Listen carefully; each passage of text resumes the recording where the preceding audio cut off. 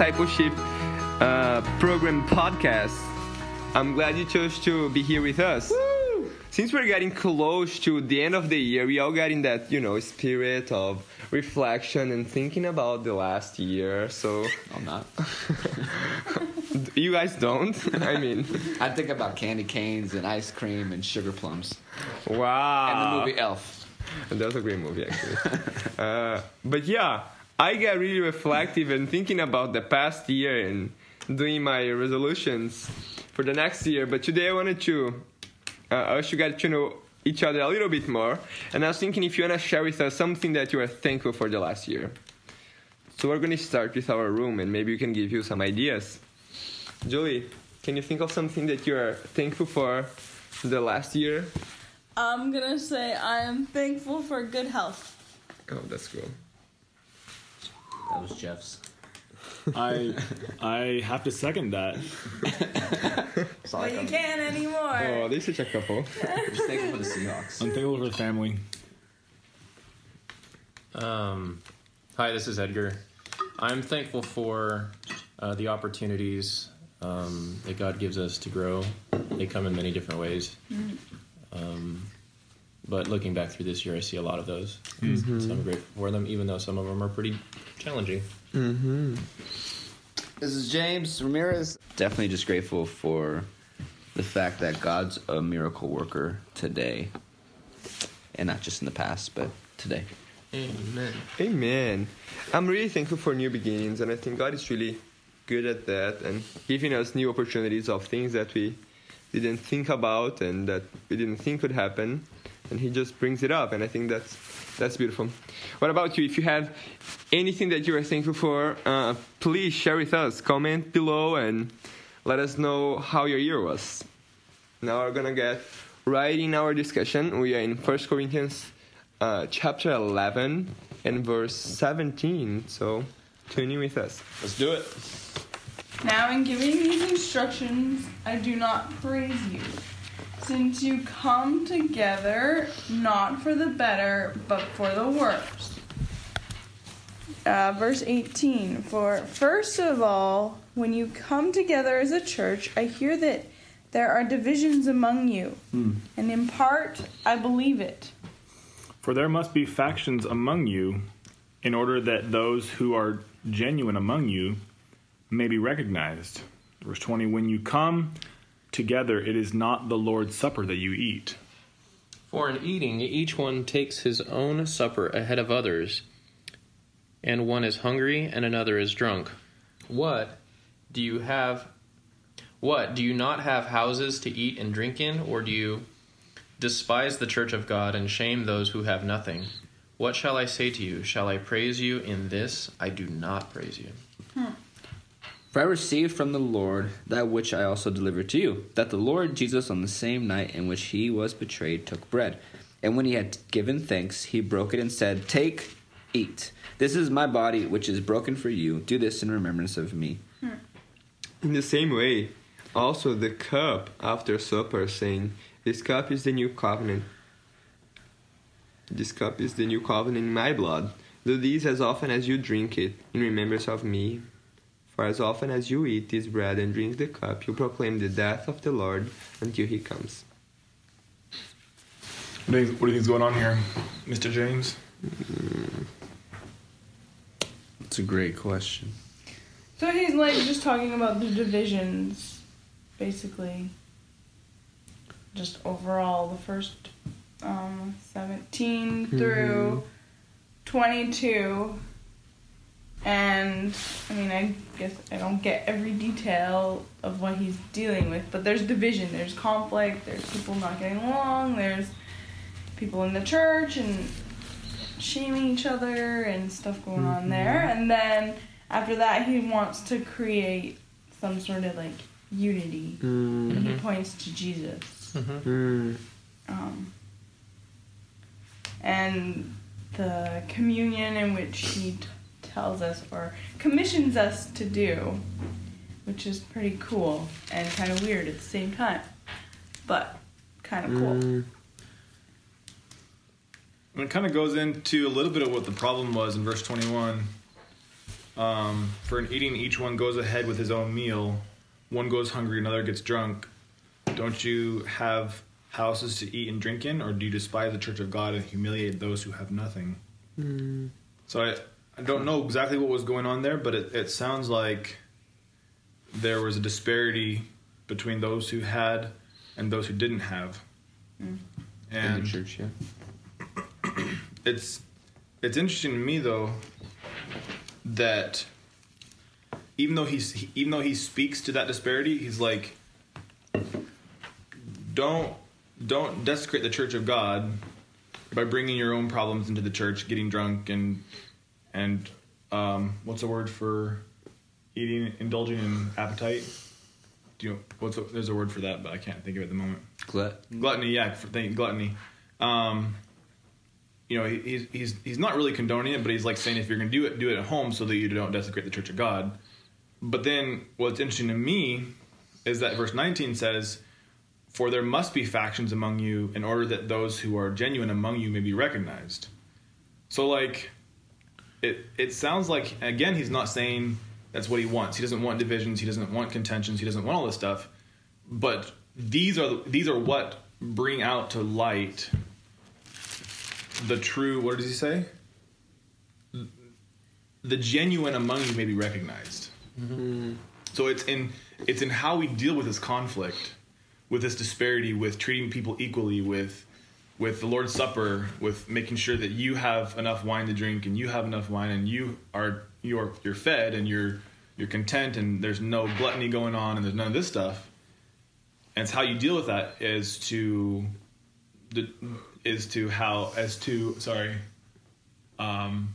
that's what determines your genuineness.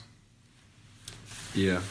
Yeah, it just really sounds like the churches. So the way they were conducting themselves before is the people in the church viewed this partaking of bread and wine or bread and juice. I could be wrong here, but they viewed it as more of a party. And they were looking to, get drunk or get fat. I don't know how they were separating themselves within the church, where the poor sat or where the rich sat or how that worked. But it's kind of like they view it as a party here, and they'll take as much as they want and they'll eat as much as they want and they'll maybe give the crumbs to the poor. Whereas then Paul hits you in 23 to 26 and says, don't you remember why we even celebrate this thing in the first place? Right. And then he ends it with, don't forget that every time you take of this bread and take of this cup, that you're proclaiming the Lord's death until he comes. It's just kind of like, get your eyes off yourself, get your eyes off of your self-sufficiency, your need to satisfy yourself, get your eyes off of being gluttonous, and kind of pan out and come back and look at the big picture here. Mm-hmm. Remember what we're doing this for. Mm-hmm. Remember why we're coming together. Who's the center? Who's the focus of what we're doing here? This is the Lord's Supper, but you're tainting it. That's why it's not the Lord's Supper anymore. Mm-hmm. At least not for you who are gluttonous and getting yourselves drunk and withholding from others, because Christ wasn't here to withhold from anyone. Yeah, so it's changing the whole mindset, and it's reminding them the sovereignty of the whole situation. Yeah, like what do you do? What do you do in remembrance for somebody? Like you generally don't. It's not a raucous party. Yeah, you do it the way you would do it the way they'd like it. Yeah, you're honoring them. Yeah. So Jesus would be like, all right, I want you to serve one another. Yeah. Like you would expect maybe the rich would serve the poor, and that would be like the Lord's Supper. Right. Well, I saw a post on Facebook. What do we have? We had Veterans Day, or we had Memorial Day recently? Veterans Day. Veterans Day. And my friend was taking his kids to a cemetery to honor, just to show respect. And there was, someone had put flags up and flowers up, and someone had come in and trampled on all of that. And, you know, for us, that's a pretty common sign of disrespect. Like, even though the dead know nothing, you don't trample on a grave. You don't sit there and tear up someone's flag and their, you know, and that's something that we're trying to do in remembrance for them, but they don't even know it. They don't even know about it. Here's Jesus, who's alive, who we're honoring his death. And he does know about it. He doesn't know about it. And Paul's like, hey, why are you doing this? We're doing this in remembrance of him. Let's keep, what did Jesus stand for? He stood for equality. He stood for, everyone getting their fair share, for the poor, for all of this stuff. Let's do this in remembrance of him. And let's think also, typically at the Lord's Supper, what else did he do? He washed the disciples' feet, right? So typically when we have church, communion, I don't know what it was like back then, but back then too, maybe they had the foot washing. Again, it comes back to service. Like how is this going to really help me to identify with my Savior? How is this really going to help me to connect with my Savior and remember his example? You know what I'm saying? And it's like, so you'd go into the Lord's Supper with a totally different mindset, knowing like, okay, this is my opportunity to remember him in all his beauty and allow that to affect me personally, and then reflect that as I partake of this supper and of this foot washing or whatever their customs or things were during that occasion. I really like what everybody's saying. In verse 2 of chapter 11, now I praise you, brethren, that you remember me in all things and keep the traditions that I have delivered to you. And then it goes into these ideas. There was these traditions that had purpose, but I think some of that purpose was lost along the way. And there was these divisions. And in verse 17, in 18, it talks about, well, here's another tradition that I'm asking you to keep in the Lord's Supper. But I'm hearing that there's divisions among you. And previously, I think in chapter 9, verse 19, it says, for though I am free from all men, I have made myself a servant to all. Again, bringing this theme of servanthood. Chapter 10, verse 24, let no one seek his own, but each one the other's well-being. And so you have this theme coming into these traditions of what the mindset should be. I think it's really fascinating in verse 19 and 20. It says, for there must also be factions among you, that those who are approved may be recognized. And so there's this idea of recognition that is at the forefront. Verse 20 says, therefore, when you come together in one place, it is not to eat the Lord's Supper. So whatever you guys are doing here, it's not eating the Lord's Supper. The tradition is the Lord's Supper, but you're not partaking in the Lord's Supper because there has to be a mindset of service, of others first, for it to actually be the Lord's Supper. Here's something that's supposed to unify us. And we're coming in as isolated as we can be. It's just me. I'm thinking of verse 17, and he sounds so harsh. In giving this instruction, I do not praise the fact that your meetings are doing more harm than good. And he's saying... He's basically saying, like, don't give fodder for the world to poke fun at the church. Like, settle the matter yourselves and work things out yourselves. You were given insight. You have the Holy Spirit. He can help, help you determine and decipher things among you. But I see this happening when the world looks on and sees us disagreeing or sees us, they're just like, it's just confirmation to them that they don't want anything to do with us. They're like everybody else. Yeah, I'm thinking also of those people who come to the church, like desperate for community and for love and acceptance, and they come to a church that is far from that. What kind of impact do we have in those lives that are coming looking for a safe community and don't find it? And it's crazy too, because we believe that we are supposed to change other people, but we're not. That's Jesus' job. So why, keep people from coming to Jesus in order to be, changed? Why try to change people before they come to Jesus? Why not allow people to come to Jesus and allow him to change them? Mm-hmm.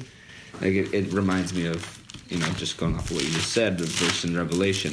Revelation chapter 1 says in verse 5 and 6, or 4 and 5, John to the 7 churches which are in Asia, grace to you and peace from him who is and who was and who is to come, and from the 7 spirits who are before his throne, and from Jesus Christ. And I love this.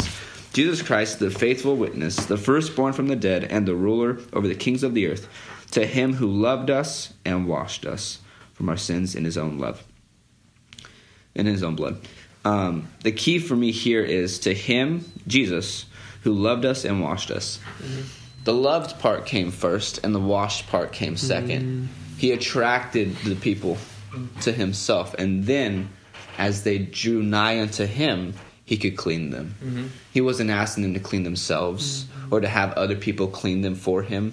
He's like, no, just bring them in, and I'll do the rest. You were talking about this yesterday, and so Jesus loved us first, and then he did these things for us. If you do any of these things without love, you're but a banging cymbal, or you're annoying. You're annoying, and so you can keep the Lord's Supper, but if you do it without love, you're annoying. You're annoying. Wow. And so that's why it's doing no good. Yeah. It's actually worse than annoying. It's like not for the better, but for the worse. Verse. Yeah, what he's saying. Yeah. We have time to move into the next section. Therefore, whoever eats this bread and drinks this cup of the Lord is an unworthy manner will be guilty of the body and blood of the Lord. But let a man examine himself, and so let him eat of the bread and drink of the cup.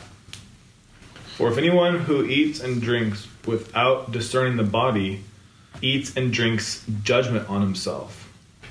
That is why many of you are weak and ill, and some have died. For if we would judge ourselves, we would not be judged.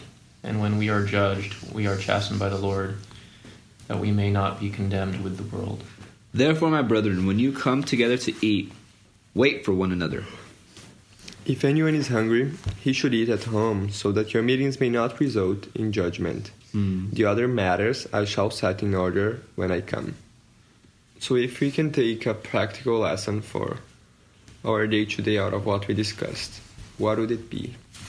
Son, go ahead. For myself, in verse 26 of chapter 11, it says, For as often as you eat this bread and drink this cup, you proclaim the Lord's death till he comes. This proclamation of the Lord's death is proclaiming Christ's love. And so in the situations, in the things that we do, we're either professing the love of God, of Jesus, or we're professing our love for ourselves.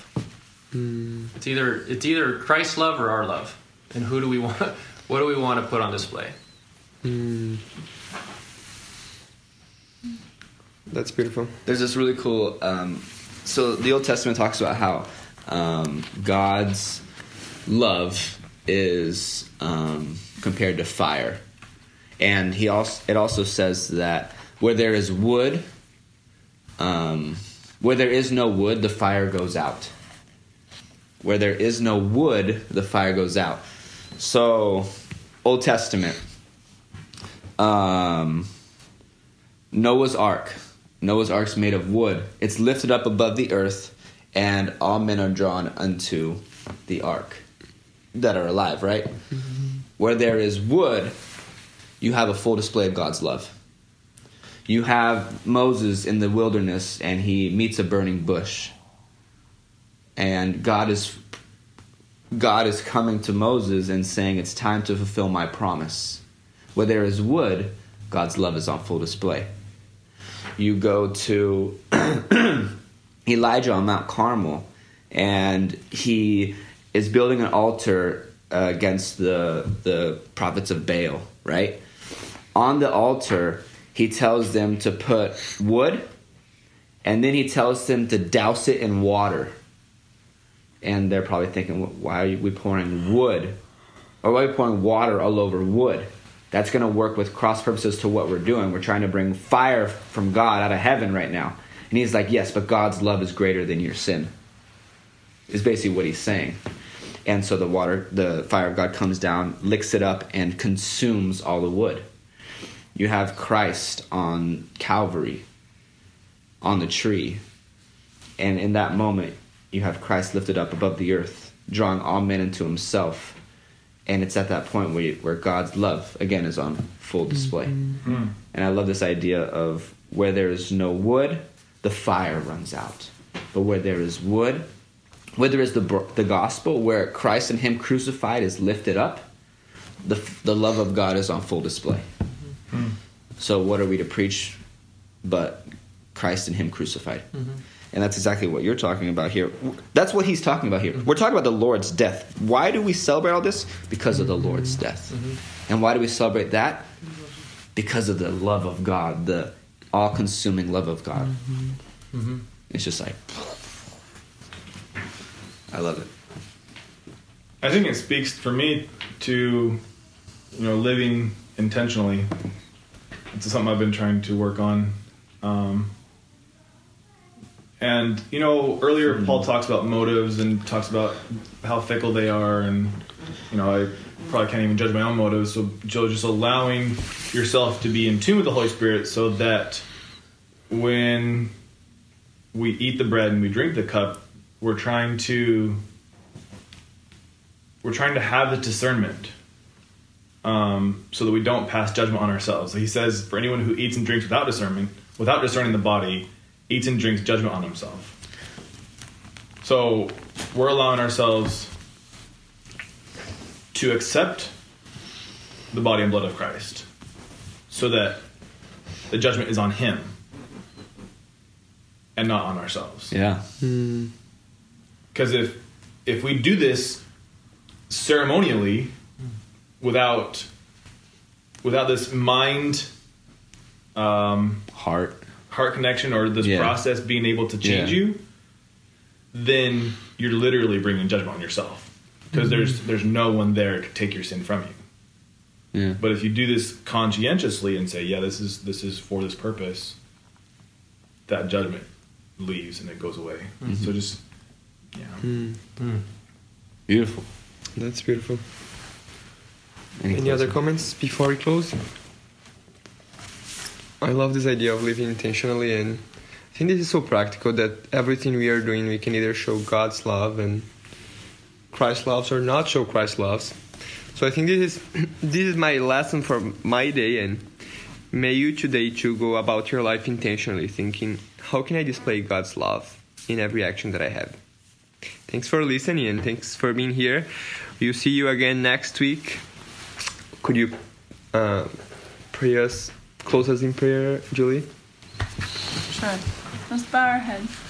Dear Heavenly Father God, infuse us with a desire to not go about our day rotely, but passion and intentionality to display who you are to all the different people that we come in contact with. There's so many and so many different personalities, but God, you know it all, and you know how to connect with us in such a way, and just ask for that blessing today. Thank you so very much. In Jesus' name, amen. Amen. Thanks, guys.